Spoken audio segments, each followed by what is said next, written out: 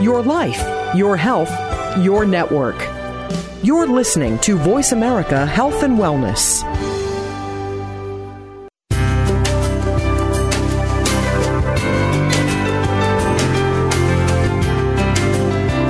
Good afternoon, and welcome to Frankly Speaking About Cancer with the Wellness Community. Your host is Kim Thiboldeaux, President and CEO of the Wellness Community. This hour is designed to inspire, inform, and to help you live better with cancer. Now, here's your host, Kim Thiboldeaux.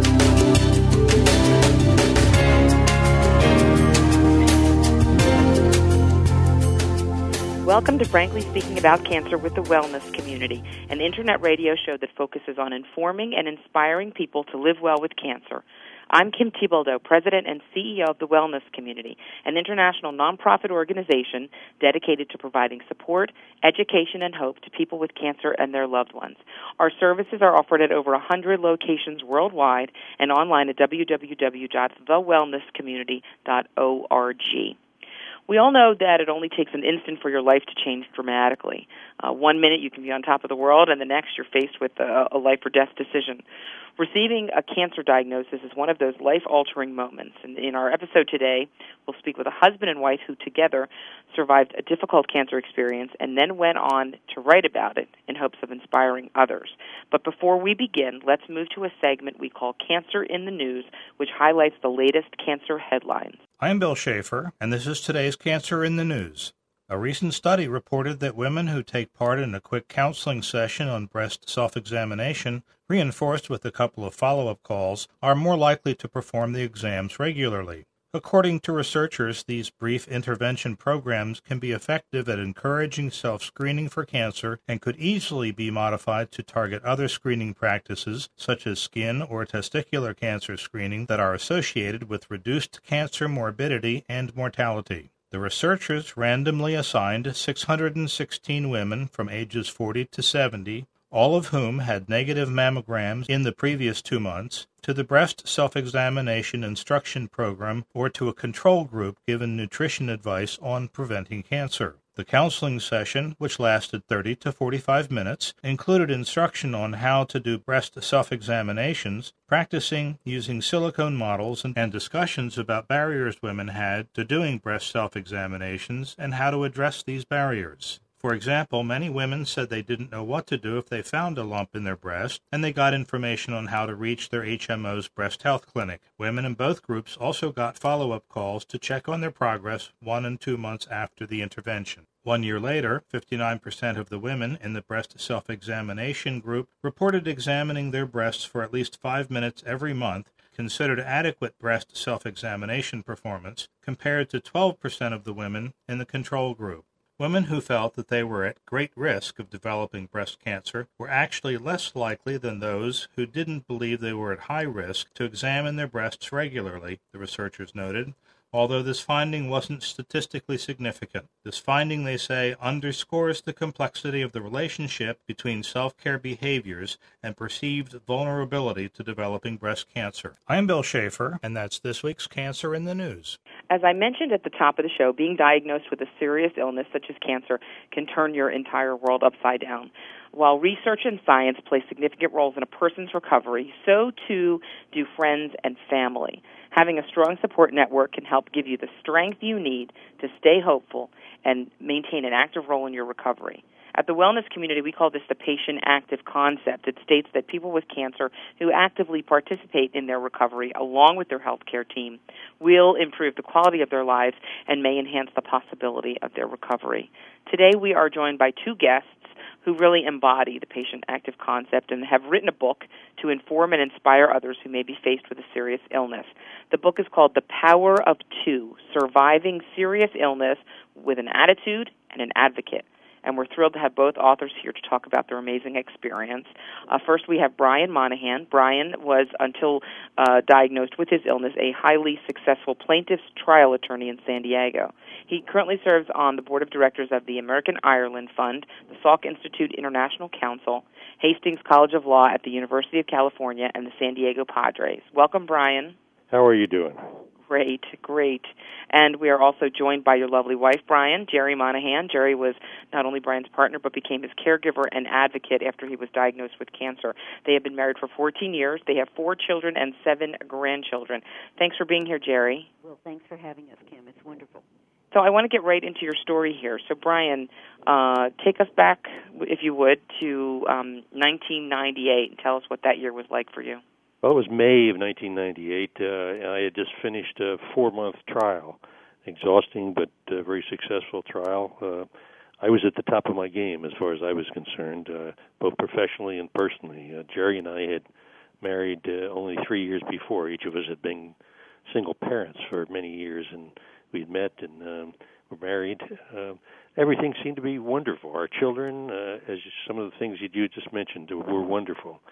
But Jerry noticed some problems, and I think she can express that. But in any case, I was sent by Jerry to go to see the doctor. The doctor, complete exam, and he said, "You're fine." I told that to Jerry, and she said, "That's not good enough. Something's wrong." She sent me back again to see another doctor.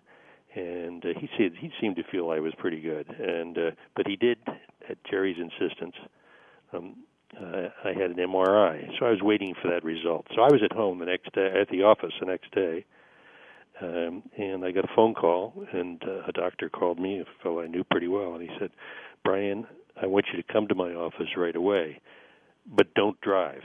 And he said that twice, but don't drive, and that was the terrifying part of it. What did you think then when he said that, Brian? Well, I didn't know. I knew there was something wrong. It was sort of, this doesn't make any sense. I'm doing fine. Why? How could this happen? Yeah. And so so how did you get to the office? Well, Jerry picked me up, and we got there, and we talked about it. When we arrived there, the nurses were waiting for us, and reception, they just pushed us right by everybody and said, "The doctor's waiting." Yeah, the doctor's waiting, and we went right in. And we had the lengthy conversation. It was in that day that I learned that I had some very serious problems. Within a few days, I knew that I had melanoma and 2 tumors in my head, brain rather. I had my lymph nodes. I was stage 4, and there is no 5, as you may know. Mm-hmm. And I was told I had 3 to 6 months to live. 3 to 6 months. Right. And that was almost 11 years ago. Yes. It shows that there is hope against all odds. Yeah, yeah. So, Jerry, what did you notice in Brian that made you so insistent that he go and have these doctor visits? During the trial, he had been extremely exhausted, but we all said that that's because he was approaching 60, and trial work is one of the most exhausting things you can do. But I noticed that the wonderful communicator he had always been just wasn't operating up to speed. He would start to tell a story or a joke, things that he was always famous for as the quintessential Irishman, and the end of the joke wouldn't come. He would just draw an absolute blank. I knew something was wrong, and one day I sat down next to him on the bed as he woke up. I said, "Brian, can you add 50 and 27? And he couldn't do it. I immediately called a friend of ours who was a doctor, and I said, "Something's seriously wrong. We need to get some more information." I think that was my first step in the role of being an advocate. And you went in and you heard this news together. We did. And did you take it in differently? Did you were you both just stunned at that point, or was one of you sort of an information gatherer at that point and figuring out what next steps were? Or how did you guys deal with that as a sort of a team? As a trial lawyer, you don't in the middle of a trial, you don't start whining or anything like that. You sort of suck it in and start to observe what you need to do and don't say anything. So I just sort of absorbed it in sort of the somewhat. I wasn't shocked, but I was absorbing it, taking it in. I think Jerry took the pitch. I understood it to be, when you hear, we didn't know melanoma was the diagnosis right away. I suspected it because he had had a spot on his back a few years before. But the words, "you have 2 brain tumors," just bring you to your knees. I had almost a physical reaction. I didn't cry, but I had to keep swallowing. The taste of bile kept coming up in my mouth. Within half an hour, though, we looked at each other, and I held on to Brian, and I said, I don't know how much time we're going to have left, but we are going to love and laugh and fight this with everything we have, and you're going to win. And we had a lot of laughs during those years. Those many unexpected years. Yes. So what happened then? What did the doctor suggest? Any course of treatment at that point? I mean, he told you you had possibly 3 to 6 months to live. Was he suggesting, any kind of treatment, any approach at that point? What was the advice at that point? He wasn't even an oncologist. He was he treats diabetes. I always forget what one that is. But in any event, he was a friend, and he took it upon himself to be the one to tell us what happened, and or what that the diagnosis was 2 brain tumors. They didn't know really the cause, and it happened on a Friday afternoon, and of course it was Memorial Day weekend, so we spent a long, long weekend before we could get in to see any other doctors on the following Tuesday. But during that time, we started down the road of putting a battle plan together. We decided we were going to fight it. We weren't going to give up without doing our best. We got the word out to everyone we knew, asking for help, asking them to contact people they might know, who knew anything about it. At that point, the only thing we could do with the computer was play Free Cell. But we had people, friends, some of our children, we asked for help in getting on the computer and seeing what was on the Internet. We put out a call to general quarters to everyone, and that helped tremendously. This cancer problem affects every single one of us. I don't know of anyone who's not touched in some way. We're all in this together, and we need to reach out and help the next person. And on my side, the most important part was I had been a trial lawyer for more than 30 years, and now I suddenly needed an advocate. And I learned after the first few meetings we had with doctors that I didn't need one. I desperately needed an advocate, and were it not for that, I probably wouldn't be here talking to you today. So did you decide when you walked out of that appointment that you weren't accepting the prognosis of 3 to 6 months? I mean, did you decide that, or did you just say, we're going to make this 3 to 6 months the best that we can? We're going to fight it with everything we had. We didn't even know 3 to 6 months in that first meeting. Mm-hmm. It took, a couple of more meetings before we got the understanding of what melanoma in stage 4. But you sort of said, we're not necessarily going to accept this, or we're going to fight it. No, I don't think anyone should accept the words cancer as a death sentence. Mm-hmm. I think that's one of the worst things possible, that if you can curl up into the fetal position, but it's not going to do you any good. You have the choice of fight or flight, and we chose to fight. And I think there is, the last part of the book, I talked a lot about the idea of there is hope that's going on throughout this country and this world, and that's what I tried to picture, put it forward out in that is issues. So we have just a couple minutes until our break coming up here. But so tell us, what were your next steps then when you finally got the diagnosis? Did you have surgery? Did you have treatment? Did you have tell us what what that course looked like over those next? The first need that we had was to get rid of the cancer that was in my brain and in my lymph nodes.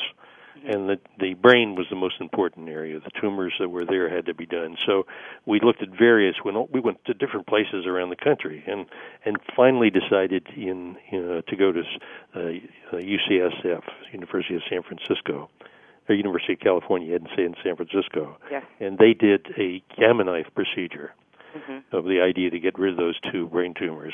They were successful in one of the brain tumors, but the other one, they were not quite successful, and they had to do eventually 2 tumors.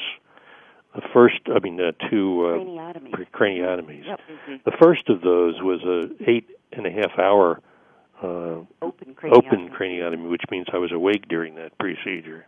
During an 8.5-hour surgery, you were awake? Yes. They were doing brain mapping, Kim, because the large tumor was over Brian's left temporal lobe, his speech and communication center. Mm-hmm. And they were trying to do everything possible to make sure that when Brian was wheeled out of that operating room, he had the ability to speak. It was incredibly serious. So a very, very technical procedure. Absolutely. Very serious, very technical. 8.5 hours. Unbelievable. Guys, we're going to take a quick break. I want to just let our folks know that we've got two amazing guests with us today. We have Brian and Jerry Monahan. They have written a book called The Power of Two, Surviving Serious Illness with an Attitude and an Advocate. We're talking today about the book. We're talking about Brian's incredible cancer experience and Jerry's role as his caregiver and as his advocate. And we are going to take a quick break here on Frankly Speaking About Cancer, and we will be right back.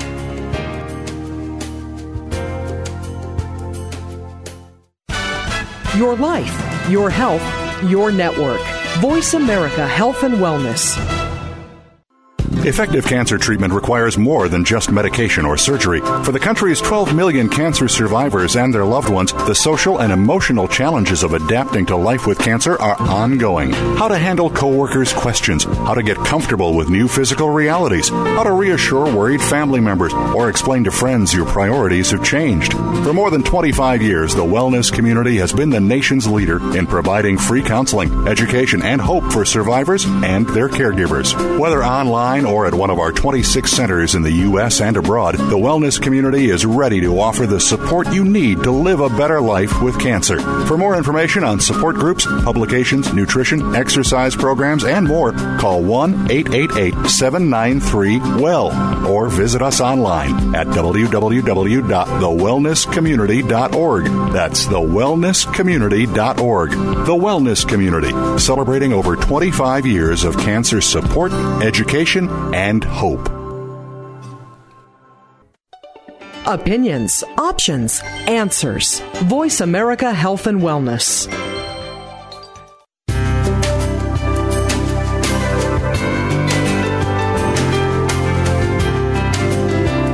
You're listening to Frankly Speaking About Cancer with the Wellness Community, an inspirational program offering the resources you need to live a better life with cancer. Now, here's your host, Kim Tibaldo, President and CEO of the Wellness Community.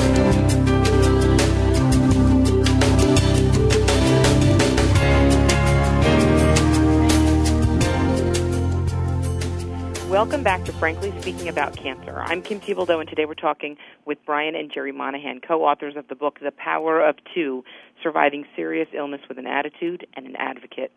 As it says right there in the title, an important part of your book focuses on advocacy, on being a caregiver. Jerry, tell us what being Brian's advocate has meant to you over these years. Well, I think, first of all, it meant fighting for the life of the man I love.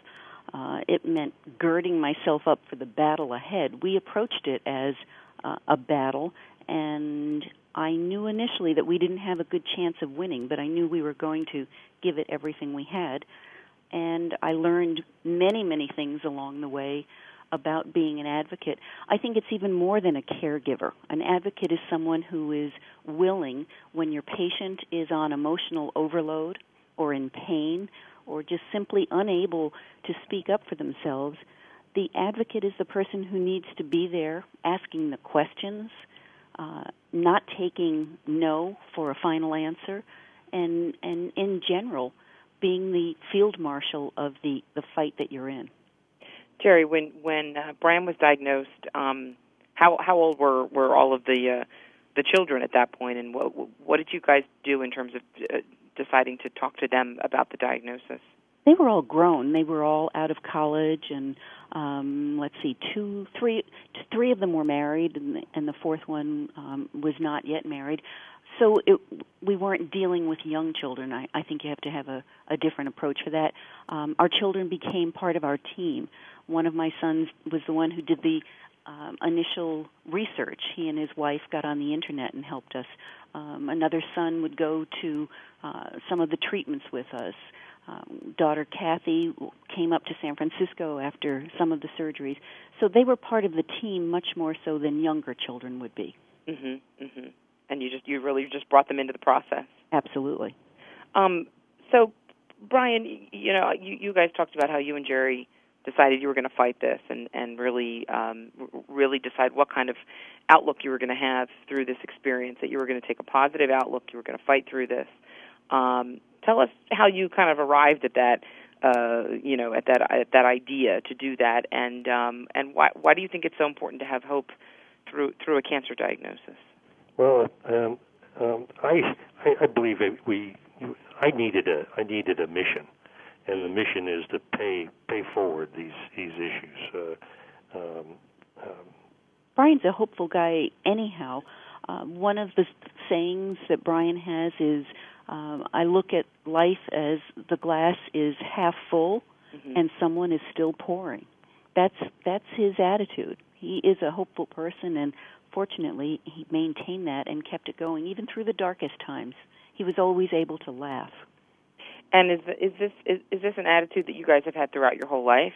I mean, is this the way you live your lives? So you just sort of said, well, this is how we are, so this is how we're going to apply that to the cancer experience? Right. There's no reason for cancer to change who we are as people. I think you'll see in there one of the doctors, the neurosurgeon who did the surgery that I talked about a little later, talked about that laughter himself feels that it might be one of the reasons why I survived.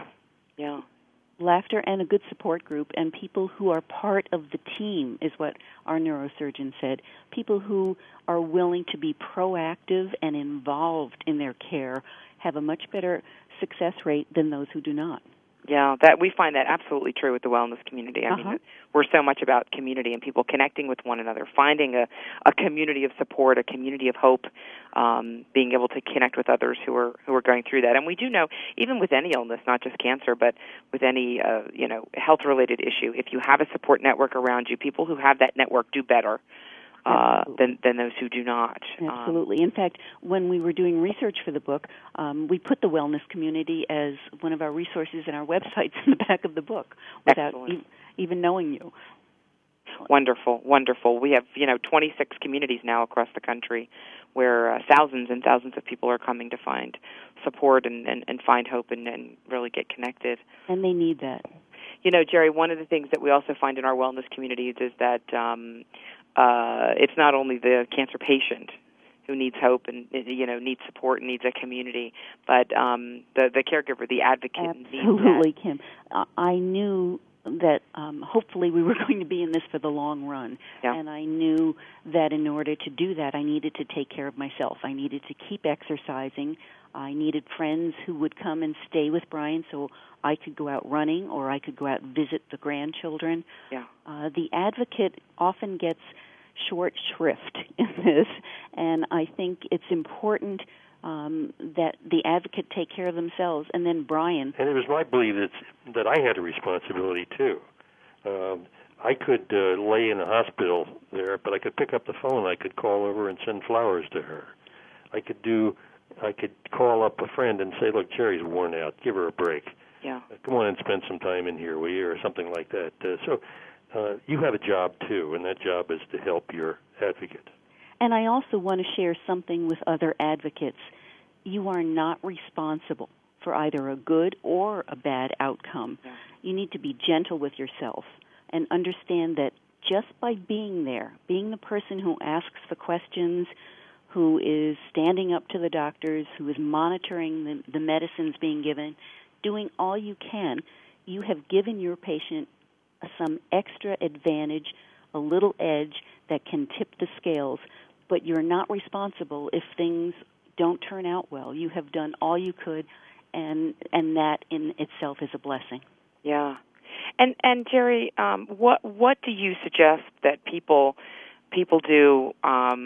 Obviously when you have this situation in your family, folks have friends, they have neighbors, they have coworkers who say, how can I help, or what can I do, and how do you take advantage of that? How do you direct people, so to speak, to help you in the ways that you actually need help, and how do you learn how to say, yes to those offers of help? We talk about that in the book, and one of the things I think you need to do is maybe have a third part of the team.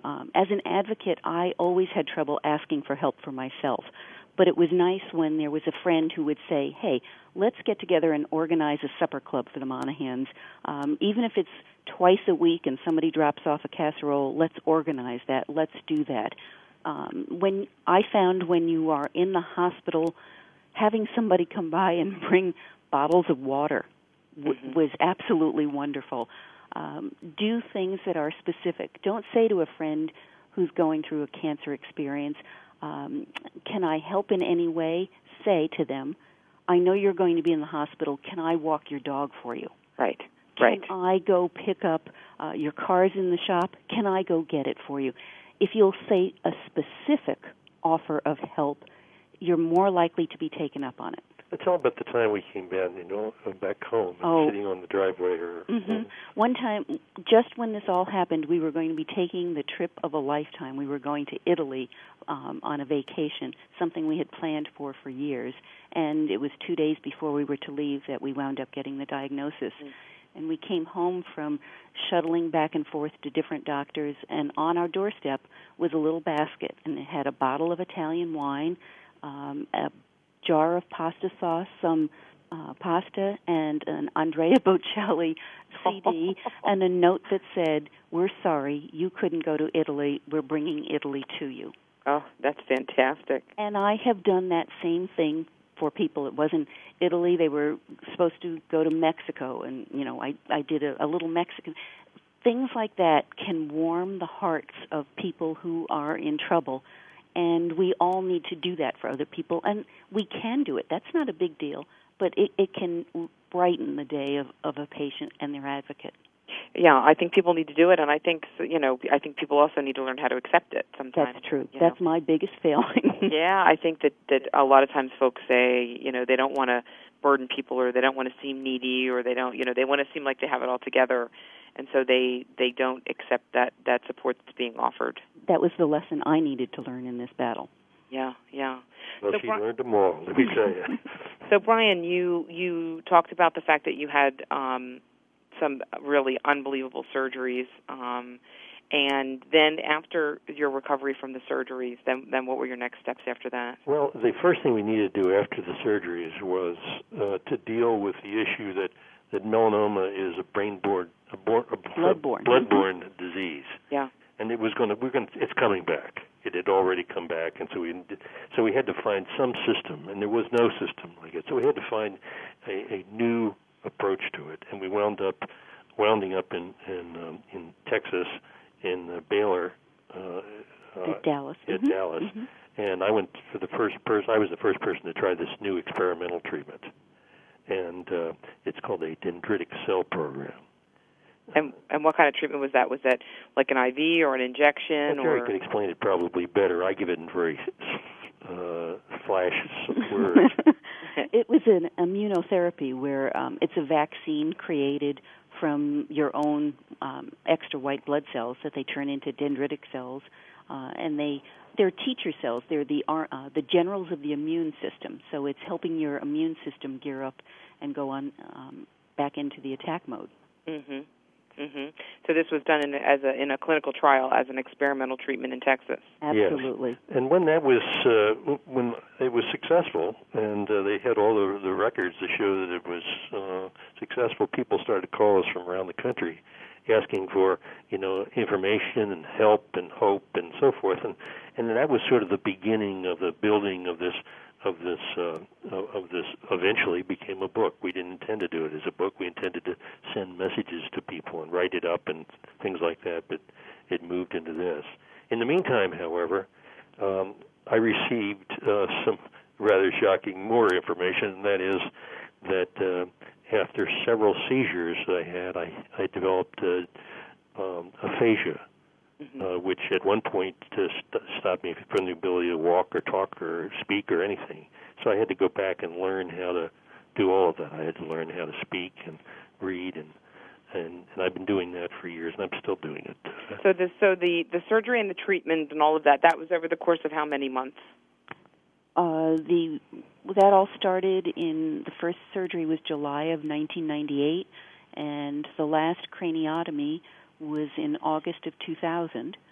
And then there were some other problems with blood clots, and again, the radiation damage and the seizures caused the aphasia. And that was probably one of the Brian's most difficult things, because it's a very lonely battle trying to overcome aphasia. Yeah.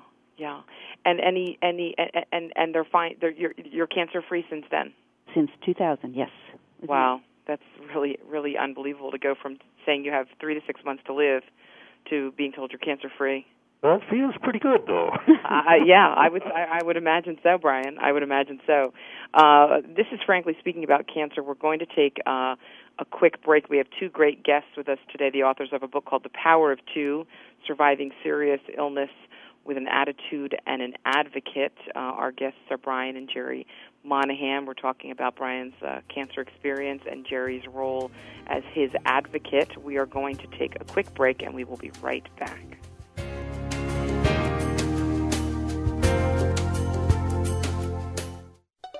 Opinions, options, answers. Voice America Health and Wellness.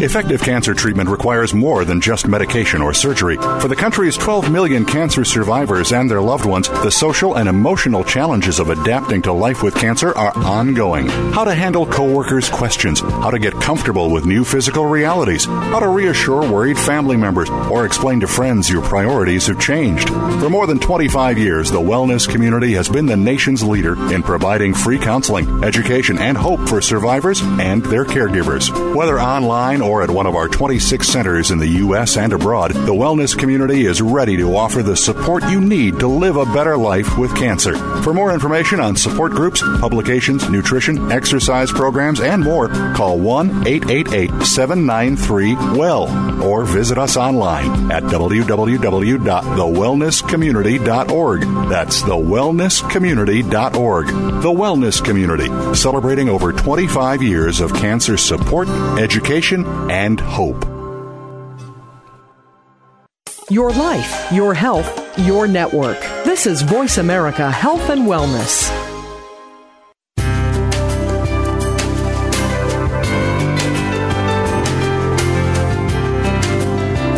You're listening to Frankly Speaking About Cancer with the Wellness Community, an inspirational program offering the resources you need to live a better life with cancer. Now, here's your host, Kim Tibaldo, President and CEO of the Wellness Community.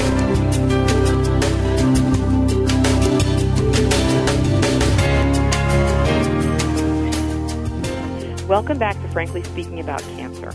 I am joined by Brian and Jerry Monahan, who wrote the book The Power of Two, Surviving Serious Illness with an Attitude and an Advocate.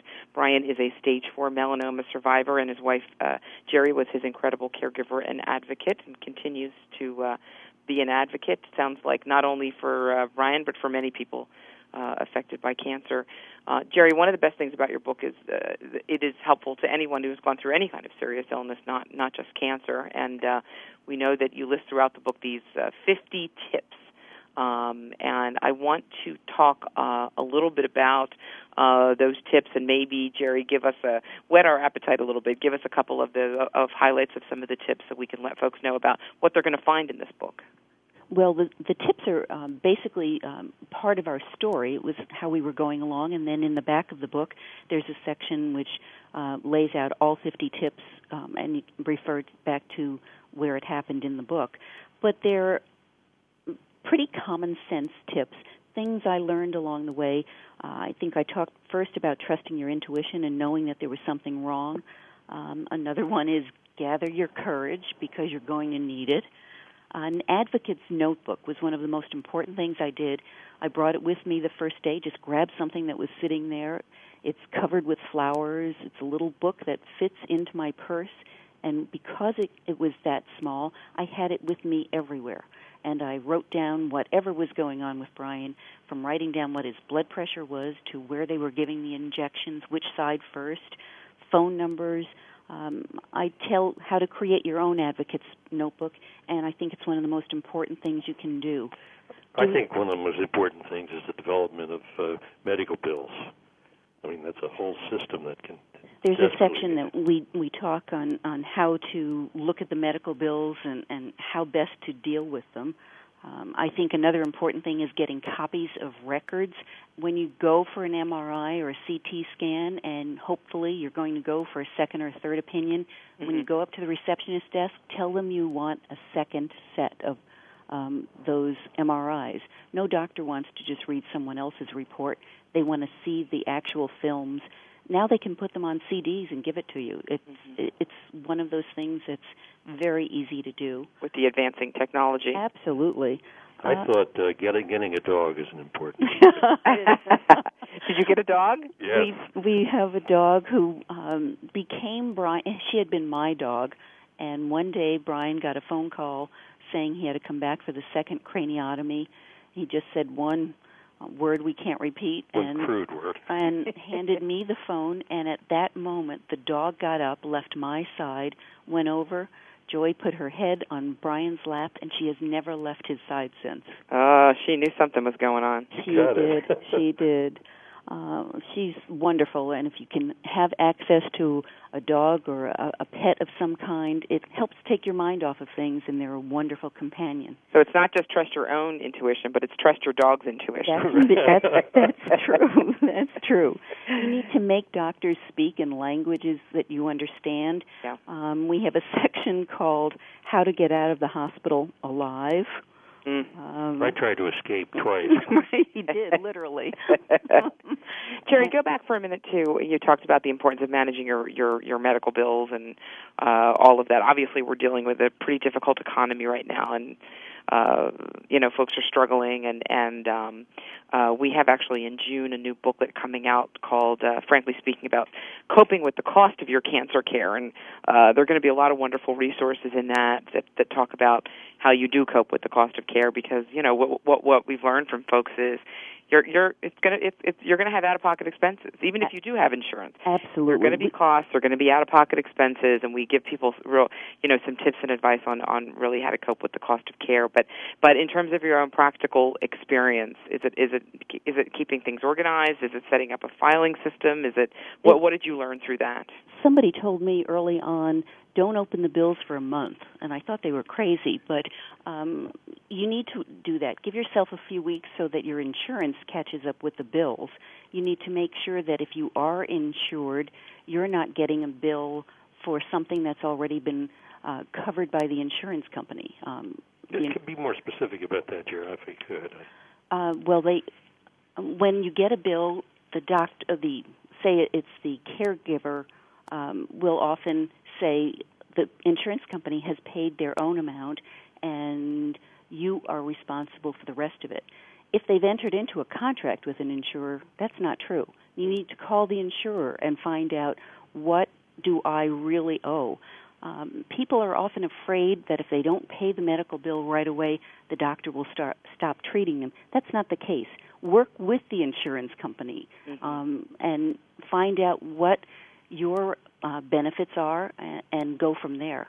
And we often found that the healthcare provider would back down and say, that was a mistake. You shouldn't have gotten that bill.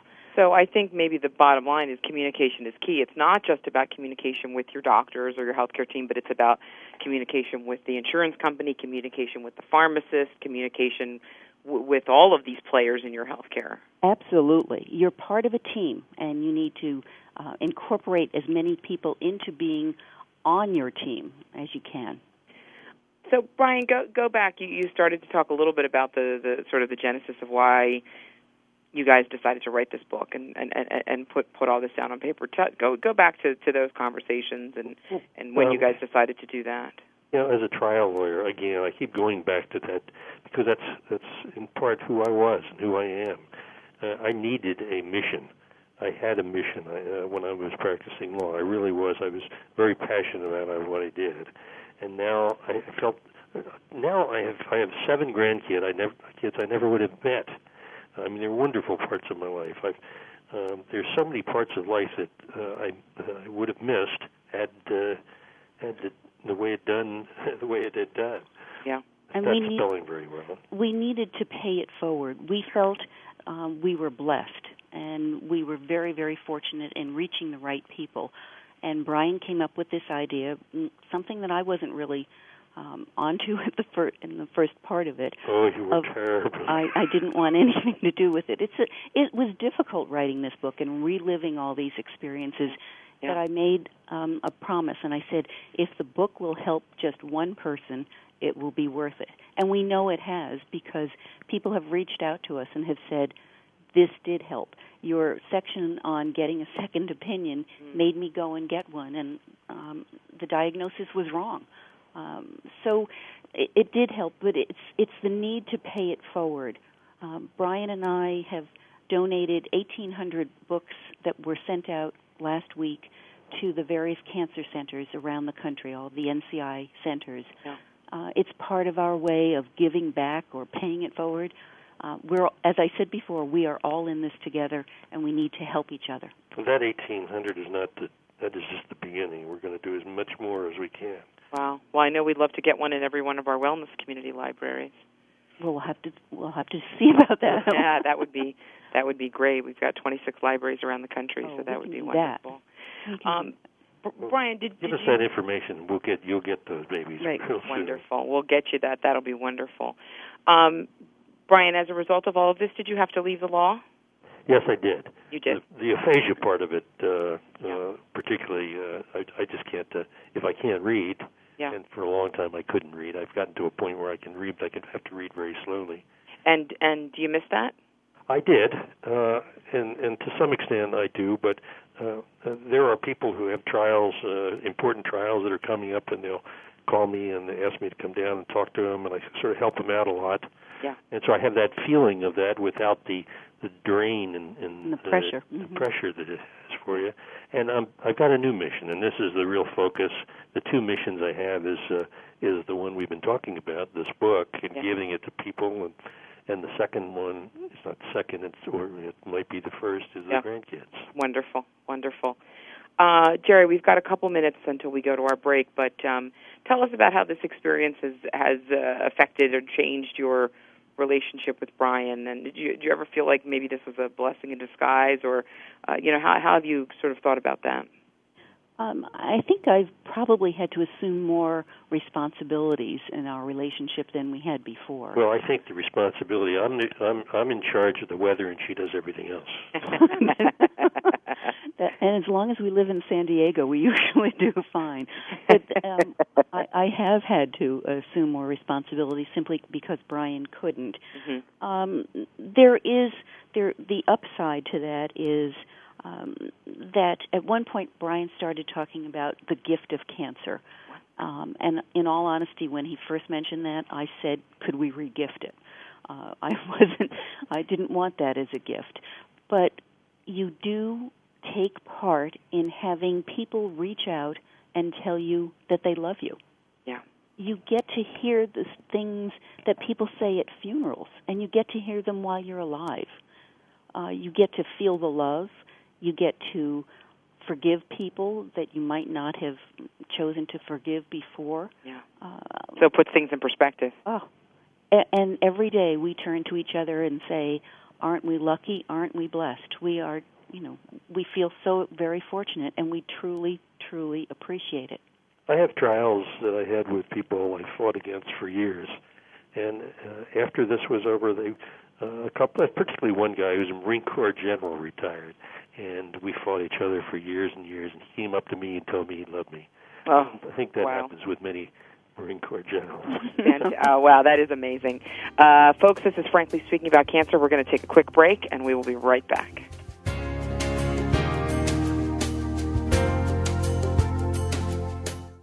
A fresh look at today's health. Voice America Health and Wellness.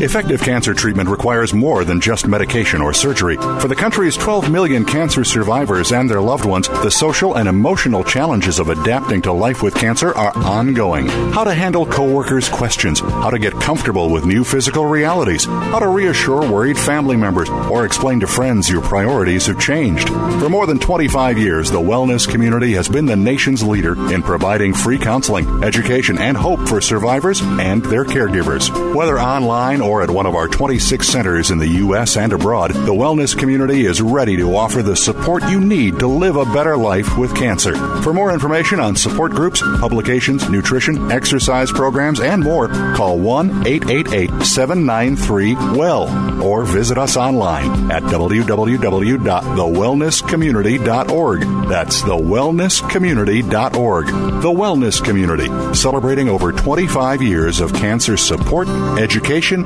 and hope. A fresh look at today's health. Voice America Health and Wellness.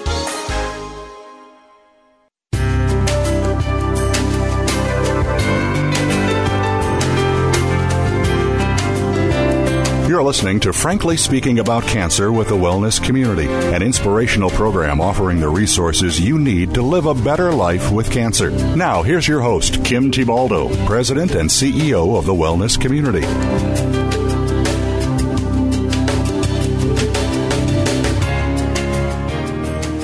Welcome back to Frankly Speaking About Cancer. We've been having a wonderful discussion today with Brian and Jerry Monahan, co-authors of the book The Power of Two. I'd like to ask both of you this question. And I'm going to start with you, Brian. What do you hope people will take away from the book? What do you hope they'll walk away with after reading your book, Brian? To say it in a few words is awfully difficult. We spent 7 years giving these answers, but I'll give you a few. Number one, get an attitude. And secondly, get an attitude and get an advocate. Yeah.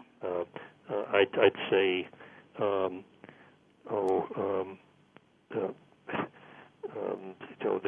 there's so many things I'm trying to do. So many things, yeah. Jerry, what? I think what I hope people will walk away with is the understanding that there is hope. There is hope against all odds. But I think that hope needs help, and I think it needs the help of an advocate. You can't do it alone. An advocate can't do it alone. We need to reach out to each other and to do it all together. There's a quote from Hilaire Block, and it's from Quiet Homes and First Beginnings. Out to the undiscovered ends, there is nothing worth the wear of winning but laughter and a love of friends. I think laughter is a vital part of it as well. Mm-hmm. Fantastic. Any other tips from the book that you want to highlight, Jerry? I'd say be proactive and get involved. Look at this as being part of the team, and you are the vital part. Take that role. Mm-hmm. Mm-hmm. What about additional tips on working with the healthcare team? Or that you talked a little bit earlier about someone said, "Boy, I'm glad I read that section about getting a second opinion." Tell us about the importance of that. About getting the second opinion is vital. And people often say to me, "Oh, I don't want to upset the doctor." I turn to them and I'll say, did you buy the first house that you saw? Did you buy the first car that you saw? Or the first outfit that you saw, your first pair of shoes you tried on? How can you not do any less for yourself or the person that you love? A good doctor is not afraid of being challenged. They might tell you that the information you've come up with is all wet, but they will accept that you want to be part of it. And I think that doctors would appreciate the fact that they're not totally responsible for everything, that the patient is the involved person as well. And they're under a lot of pressure. Their insurance companies demand they do things quicker and so forth. It's tougher for them to communicate the way they'd like to. That's true. I don't think they can spend as much time with patients as they would really appreciate doing. But it's up to you to demand every bit of time that you can get from them. Yeah, yeah. So, Brian, what is are you getting any kind of therapy or care now, or how are they monitoring you? What's that like for you now? Well, there isn't really much. Every year I have, at least once, I have an MRI, and also another one I also have a CAT scan to check out the two areas, the most significant areas that I've had the surgery or the need for cancer. So that's about it. Jerry takes care of me other than that. He goes to the dermatologist and has all the regular things, but we're now up to scans once a year, which is pretty miraculous. We were doing them every 3 months for a long time. Wow. Then every 6. And, other than having a new hip last year and a new knee the year before, he's doing absolutely incredibly well. And my theory on that is that he's outlived his warranty, and that now we're replacing parts. But I'm 70 years old. So, Jerry, you said you guys have 7 grandchildren? We do. And tell us their names. We'll give them a shout-out. Okay, we've got a Dylan, we've got a Kira, we've got a Riley, we've got a Reagan, we've got a Trevor, a Cassidy, and a Jake. They range in age from 1 to 10, and they make life worthwhile. They're wonderful. That's gonna keep you busy. And what do they think about Grandma and Grandpa being authors and on a book tour? Oh, they're pretty impressed with it. As one of them said to me a year ago, "Nana, congratulations, you're an author." And I said, "Thanks, Riley." And I like those. You got some good Irish names sprinkled in there. We do indeed. They're fantastic. Pretty special. So what's next for you guys? We're going home after this. We've been out on the East Coast for 2 weeks. We head home for a week, and then we're back into the Midwest and Dallas, San Francisco. Our publisher, Workman, is sending us on I think it's a 15-city tour. It's pretty tough for old people, but we're hanging in there. It's wonderful to get our message out and to get people coming back to us and saying, "I wish I had had this book when my mother had cancer," or, "I'm taking this book home to my friend, a coworker." That has made it all worthwhile. Well, we're meeting so many wonderful people. One woman said, "Your book has been so helpful." She said, "I'm the advocate, and I'm doing the best I can, but I have MS, and I'm in a wheelchair." It's those kinds of things that make you appreciate, no matter how tough you have it, there's always someone out there who's doing worse than you are, and it gives you the reason to say, thanks for what I have. Yeah, and I just want to emphasize for folks that idea that the advocate or the caregiver needs to get the care as well. At all of our wellness communities across the country and at other organizations like Gilda's Club, there are support, there are programs, not only for the cancer patient, the cancer survivor, but also for the cancer advocate. We have some of those in our in the book. I know, having been through it, I know how important it is, and I can't tell you enough how special I think all advocates are.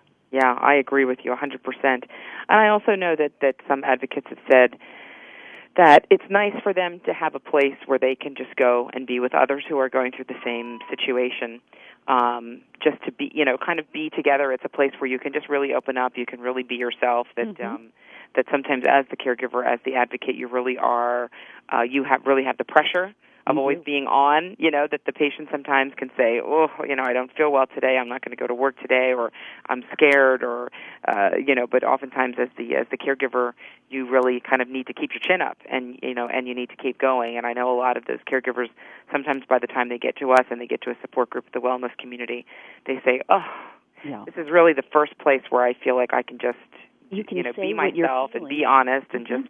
And everybody else in the room understands. And they connect with that. Mm-hmm. They really connect with that. So important. It is. It really is so important, and I think that's why I love the title of your book, "The Power of Two." That really is what it's about. For so many people. I also know that we hear a lot about how people have, as you've suggested, have brought in friends, family, adult children to say, "Listen, let's divide and conquer here. Let's figure out who's good at what."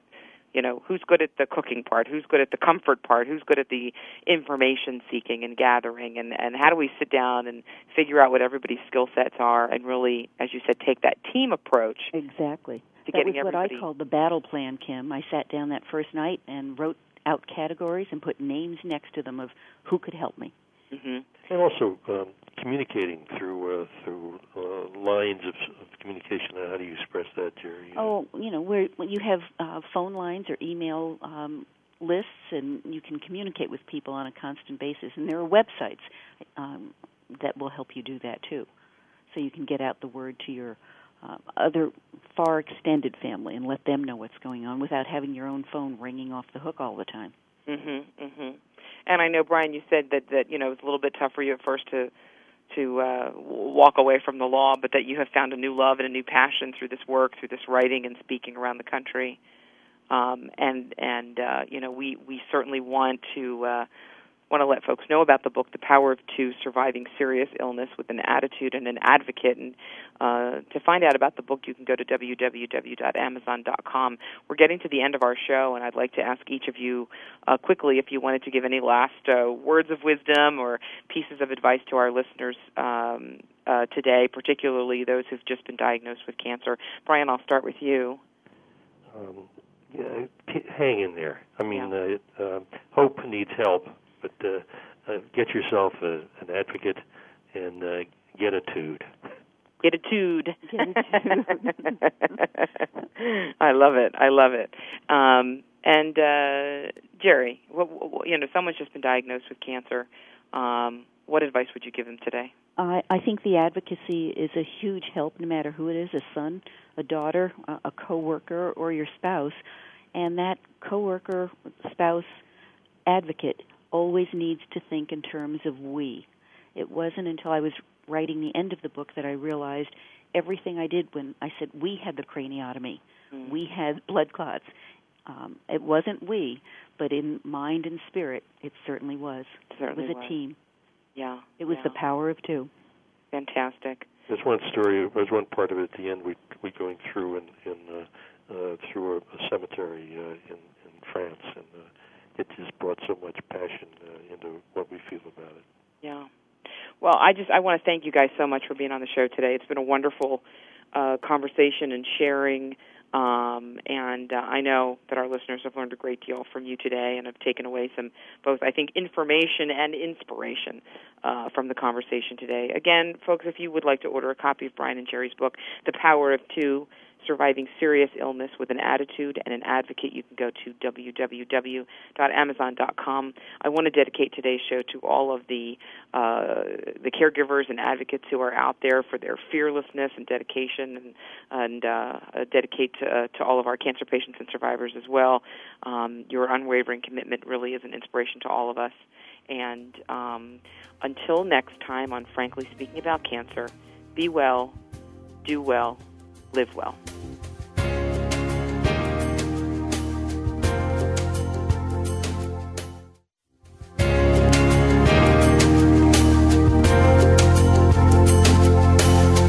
Thank you for joining us for Frankly Speaking About Cancer with your host, Kim Thibaldo. We're here for you every Tuesday afternoon at 1 p.m. Pacific Time and 4 p.m. Eastern Time on the Voice America Health and Wellness Network. In the meantime, stay connected online at thewellnesscommunity.org. That's thewellnesscommunity.org.